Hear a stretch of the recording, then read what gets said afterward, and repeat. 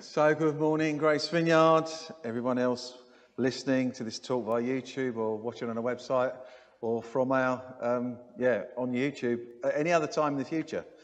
Don't know why you'd listen to a Christmas talk sometime in the summer, but you might do. If you aren't already aware, this is Advent. As you can see up here, it says Advent. And the theme this morning is joy. No, it's not. It's love. 2 weeks ago, Jill spoke about peace. And last week, Mark spoke about joy. And if it's your first time, you can find all of our previous talks on our website and our YouTube channel. And as I say, it's love. When we were talking about who was going to speak on which subject of Advent, I said, I'll do love because I haven't done that. Well, when I checked up, I talked about love last year in Advent. So I'm going to do the same talk. No, I'm not. I'm not going to do the same talk. I'm going to do a different talk today. But what is love like this Christmas, 2022? Probably we're all concerned again in some ways. Last year it was Boris. He was bringing in more restrictions. Christmas might have been cancelled again, but it wasn't. But this year, we've got the cost of living crisis. We've got the war in Ukraine. We've got all sorts of problems around the world. So what has love got to do with Christmas this year? Well, let's start with Luke's account. In Luke 1, 26 to 33. In the 6th month of Elizabeth's pregnancy, God sent the angel Gabriel to Nazareth, a town in Galilee, to a virgin pledged to a man named Joseph, a descendant of David. The virgin's name was Mary. The angel went to her and said, "Greetings, you are highly favoured. The Lord is with you." Mary was greatly troubled at his words. Who wouldn't be with an angel turned up? And wondered what kind of greeting this might be. She's just about to find out. But the angel said to her, "Don't be afraid, Mary. You have found favour with God. So you're going to conceive and give birth to a son. You are to call him Jesus. He will be great and will be called the Son of the Most High. The Lord God will give him the throne of his father David, and he will reign over Jacob's descendants forever. His kingdom will never end." Wow, what an announcement. But notice it wasn't broadcast to everyone to hear, like news today, which is instant, beamed around the world in a matter of seconds. No, this was a personal message to a teenage girl who I suspect had led a very sheltered life given the culture of the day. And no wonder she's troubled. She's just been told she's going to get pregnant. How's that going to happen? God's going to do it. Wow. And the golden thread that runs through the whole Bible story is one of love that culminates in Jesus' birth, life, death, and resurrection. So what do we consider love to be? Is love a pile of presents? I've got a different picture this year under the Christmas tree. And presents are an expression of our love for each other, isn't it? And of course, God gave us the best present at Christmas. Just a few weeks ago, Mark Visser spoke and gave a little mini-series, 2-week mini-series on love. And the great commandment, the first, to love God with all your heart, soul and mind. And second, to love your neighbour as ourselves. So if you weren't here or watching on YouTube, I suggest you have a listen to it. And as part of what Mark said, he named things that he loved. And for me, these are some of the things that I love. I love Formula One. I'm not a rugby fan or a football fan, but I love motor racing. Unfortunately, Lewis was rubbish this year, or his team was rubbish. But anyway, hopefully next year they'll be better. I also love chocolate. Who doesn't? Well, it's part of my 5 a day. It's got fruit in it, hasn't it? I also love my wife, Chris. 40 years we celebrate of marriage next year in June. 40th wedding anniversary. But as Mark said in his talk, these are all different kinds of love. But none of them, not my love for Chris or Mark's love for Jill or your love for anybody you love, can measure up to the love that God showed us when he sent his son as a gift for humanity. And we've sung that in these songs this morning, haven't we? reckless love of God. How reckless to send his son. How reckless. Jesus put it this way in John 3:16. For God so loved the world that he gave his one and only Son, that whoever believes in him shall not perish, but have eternal life. This verse tells us that God loves the world, but we are the world. God, remember, God loves us. He's not talking about the planet. He's talking about us, his creation. He loves each one of us. And just to pick a bit from last year, I said, think for a moment about all the people that you love and how powerful that is. But then multiply that by a billion to the nth degree, and you won't understand or grasp how much God loves you. And that's enough, really, of last year's talk. Because I said this year, we're going to look at it from a different perspective. So Advent reminds us that God's gift is love. And love is the reason that Jesus gave up all his heavenly authority and power, took on human form and came to earth. So how do we view Jesus this Advent season in relation to God's great gift of love to us? Well, the first and most obvious way we see Jesus is in nativity plays. And we've got a manger down here, so they're doing one at school. In Christmas cards. And in the carols that we sing. We sang once in Royal David City this morning. So not only did Jesus give up everything he knew for us, he came in the weakest and most vulnerable way as a baby. Now, if I were planning the coming of the Messiah, the Saviour of the world, I think I might send sort of Thor, Captain America, Hawkeye, Black Panther, Vision, Batman, Superman, all rolled into one as a superhero. And if you don't know some of those, they're all Marvel or DC comic characters. But that's not really important. The fact is, God sent Jesus as a baby. Why? I mean, what can babies do? Well, they eat, they sleep, they cry, and they poop. And they give us joy and laughter and everything else along the way, don't they?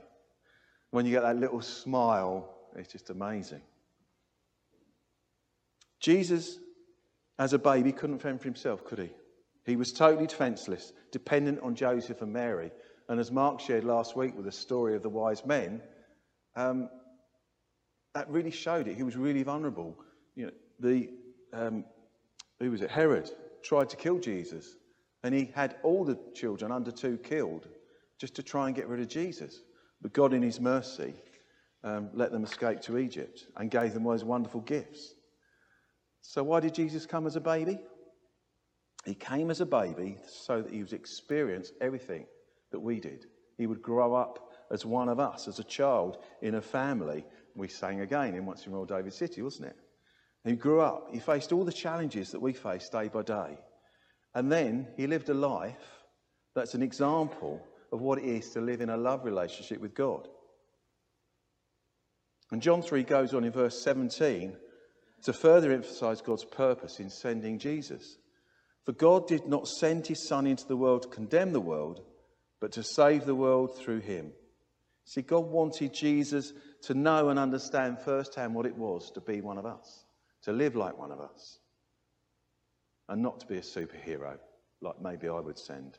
The temptation, though, may be to leave Jesus there in a manger as a defenceless, gooing baby that's not a challenge or a threat to our way of life. However, the truth is, he didn't stay a baby, did he? He grew up, became a man who changed history forever. So the second view of Jesus that we need to consider in God's act of love, then, is Jesus the man. And can we have the next slide? There we go. So Jesus the man was baptized by John. He's healing the sick. He's telling stories and parables and teaching people about the kingdom of God. And he lived a spotless example of what living in the kingdom should be like. In our Connect group, as you saw on the notices, we're meeting again on the 12th of January. We're studying the book of Colossians. And in that study, Louis Giglio, he emphasises the supremacy and sufficiency of Jesus. And in Colossians 1:25 to 27, Paul says this: I have become its servant, the church, by the commission God gave me to present to you the word of God in all its fullness, the mystery that has been kept hidden for ages and generations, but is now disclosed to the Lord's people.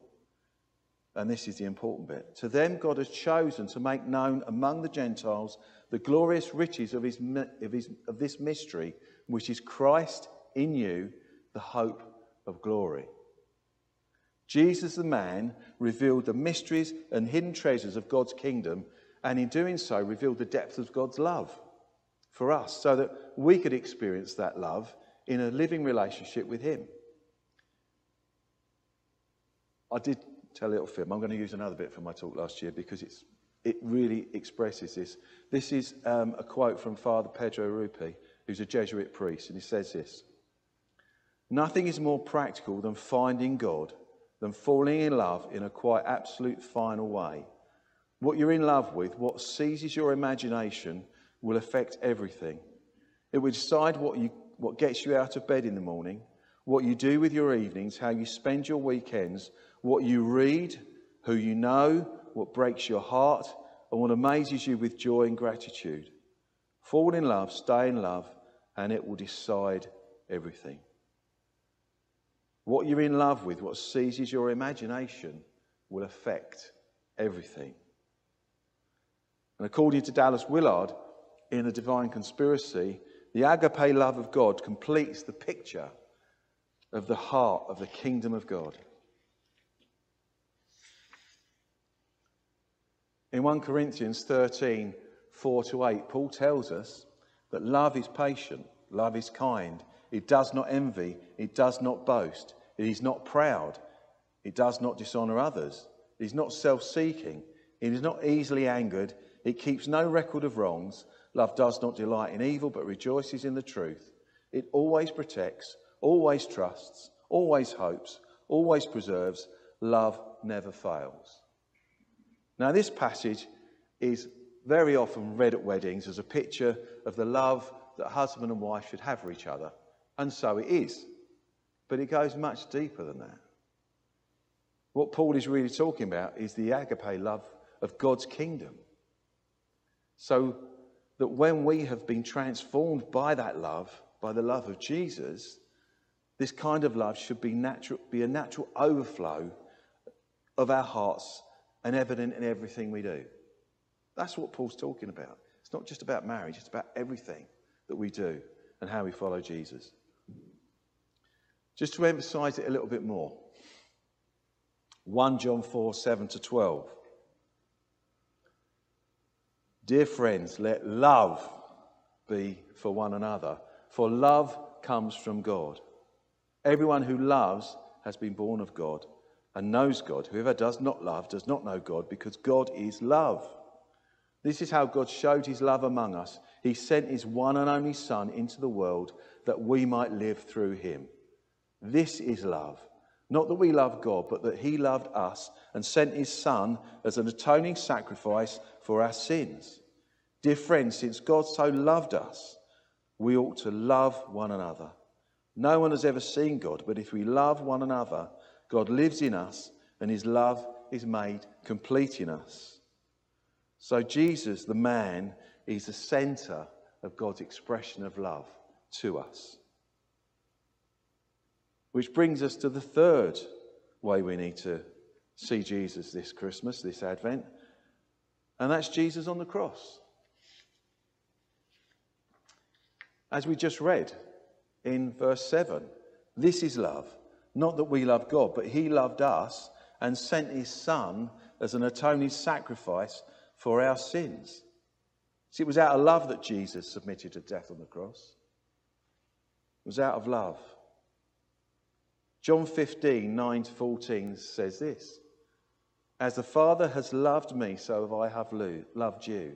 Now remain in my love. If you keep my commandments, you will remain in my love, just as I have kept my Father's commands and remain in his love. I've told you this so that my joy may be in you and that your joy may be complete. My command is this: love each other as I have loved you. Greater love has no man than this, to lay down one's life for one's friends.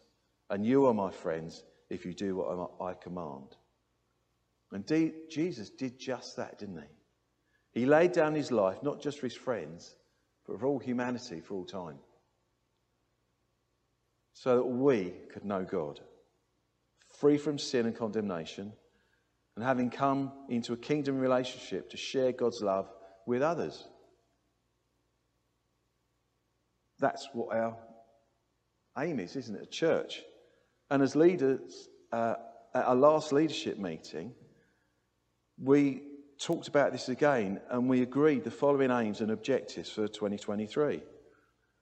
To be loving each other and going deeper in love with each other, equipping people to know how loved they are by God and to give that love away and to reach out to the community more. That's why we did the prayer walk around Purley a few Saturdays ago.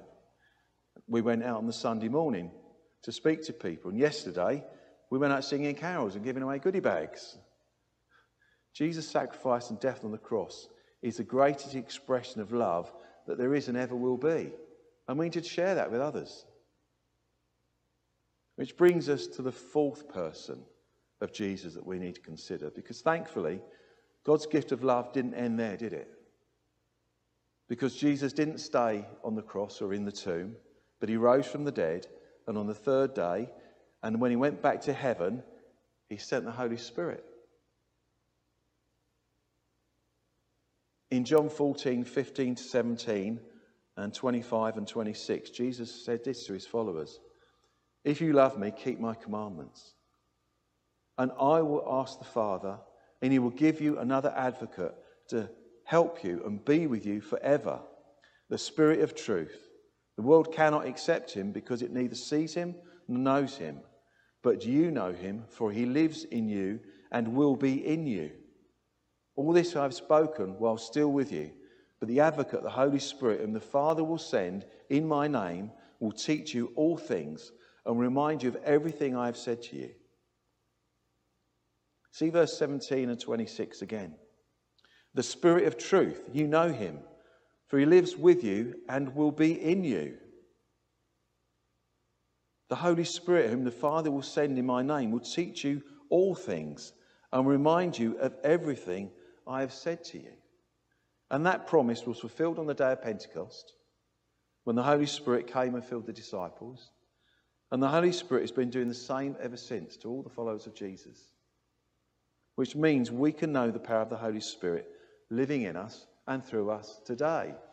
And that's exactly what God said to Jill this morning. And that Jill prayed for us all this morning, that we receive the Holy Spirit in a new way today.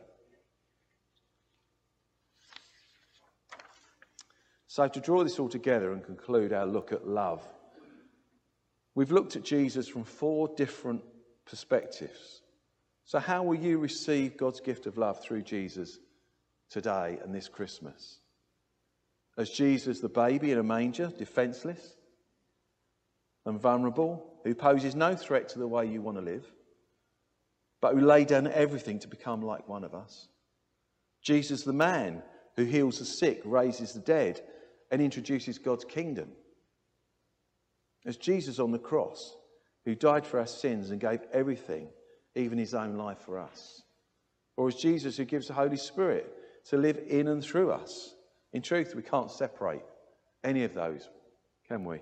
Because Jesus is every one of them. Baby, man, crucified, giver of the Holy Spirit. He's all of these things. And the world will only understand what true love is through us and our actions as we seek to be like Jesus. So let's receive God's gift of love afresh this Advent. And as followers of Jesus, his apprentices, we should seek to follow and copy his example and put this living in and through the Holy Spirit into action in our lives. Well, thank you for listening. You can find out more about us. The next slide, please.